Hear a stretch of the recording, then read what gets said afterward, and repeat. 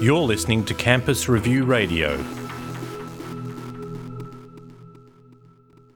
Arts education has finally gotten a bit of love with some brand spanking new facilities. The University of Melbourne has opened its new Studio 5 arts education facility to bring some joy into learning.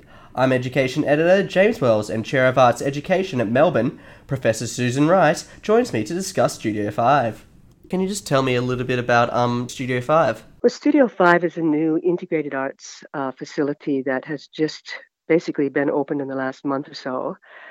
It's on the 5th floor of the Melbourne Graduate School of Education, and it facilitates the areas of visual arts, music, and drama with less emphasis on dance and also media. But the intention of it is to not just locate all of these disciplines in one space, but to open avenues for cross-disciplinary work within one floor. Who do you see using Studio 5? Well, predominantly we teach graduate students, so many of the students probably would be potentially doing their own research within that space. For example, there's a PhD student who's interested in embodied learning who wants to use the room that's got the sprung wooden floor and acoustically open for the type of research that would get the research participants involved in embodied learning, and that will be her data. So that type of work, but also master's students, not necessarily using that physical space, but being inspired by how that space liberates their thinking about pedagogy, about student learning, etc. But thirdly, we have a large group of students who do the breadth subjects, which are the undergraduate programs for any student in any faculty to take. So we do like life drawing skills, a number of creativity-based subjects as well. So we target quite a range of students. Why is it good to give the students who are learning about education a space which they're able to be creative in and able to think creatively in? I think it's really fundamental to education. I think that increasingly, particularly with the emphasis on high stakes examinations and things these days, I'm frightened that things such as play and creativity and enjoyment, may be leached out of schools, and there wouldn't be enough opportunities for kids to actually engage with, more abstract, big picture issues that inspire them, but which would give them the opportunity to explore them in a more playful, creative kind of way of interpreting. So not always just being words-based, but, using their bodies to dramatize things or to dance or to, make art or whatever, to express their understanding of how they understand certain things. So it's all about basically integrating the arts and a bit of fun into what are some very dry subjects. Yeah, it can be, either integrating or using it as a basis for stimulating learning in general, and that branches out into whichever way the students or the subject or the topic, whatever, takes it. And can you tell us a little bit about some of the design process behind Studio 5? Well, I think probably one of the things that we're trying to showcase is the fact that arts learning and arts education can often be misunderstood, and some people can feel a little bit frightened about having to participate in the arts because of stereotypes of feeling that you have to be talented or you have to be special, you have to have a lot of training to even, dare to open your mouth and sing in front of anybody, that style of thing.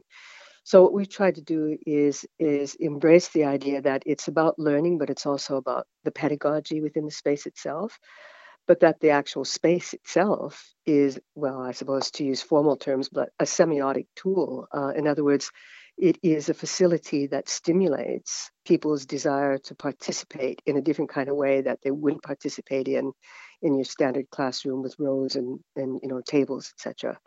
But that also then enhances artistic expression and a different kind of community dynamics between the participants, because it's a different belief in each other and trust, and a different kind of engagement than in your traditional forms of learning. You expressed concern about the constant measurement that goes on in education, how we need to measure everything. Was that sort of incorporated into the design as well? It's sort of like a rebelling against that, or a counterpoint?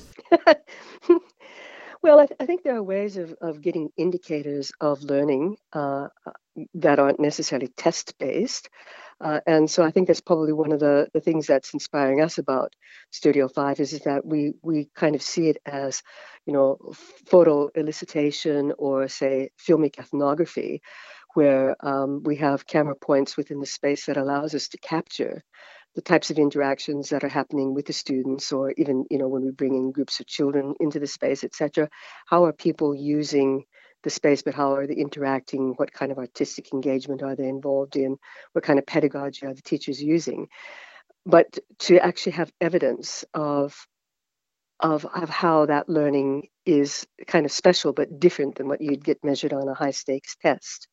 But that in fact, sometimes, in fact, often, when students and even very young children have the opportunity to express their concepts through means other than, say, words, and in a kind of very formal didactic way, do have very abstract and complex, profound ways of understanding and expressing that they can't do in the more kind of traditional kind of ways of being tested. And so I think, for example, a child, a 4-year-old child can sit and draw a picture and talk about things that you didn't even know they understood because nobody's really asked them before. And when they're using that first symbol system of drawing, they can communicate easier and more clearly and more abstractly than they can if they're just trying to talk to you about something. And we'll bring back the focus of this interview back to the university and universities as a whole. So right now the whole focus is on STEM. Is it good that arts ed and arts facilities are getting a bit of love here? Oh, fantastic. most definitely a fantastic thing that this is happening. And I think as I was saying before, I don't think that people necessarily see the arts as, well, I suppose in a stereotypic way, as involving any kind of cognition. Oftentimes it's seen as just fun and games and something that you might put on your wall, like a painting on your wall, etc.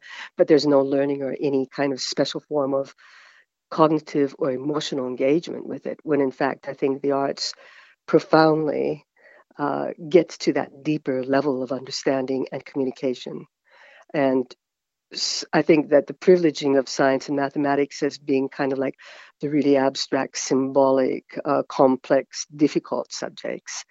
It's true that there are elements of that within those domains, but they also are part of artistic expression as well. And another big focus is integrating the arts and science as well. What's your thoughts on that? I think integration is a very complex thing to try to achieve, and it can be done, and when it is done well, it is very, very powerful. I think when people work cross-disciplinary ways, like say what you express in music is quite different than what you might express, say, in art. They work in a different symbol system and they have different skills and all that.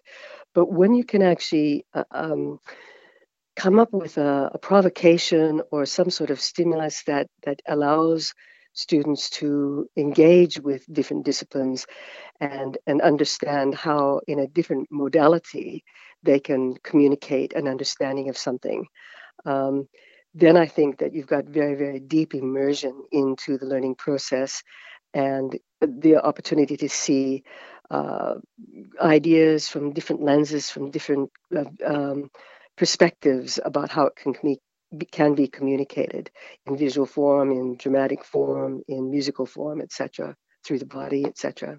I think it's very pleasing that you're asking us to talk about these things because I think it is timely, and I think there's an opportunity here for arts education in the Melbourne Graduate School of Education to be world-class leaders in facilitating and showcasing what kind of learning does take place in the arts and making people, I mean, as John Hattie and lots of other people talk about making learning visible.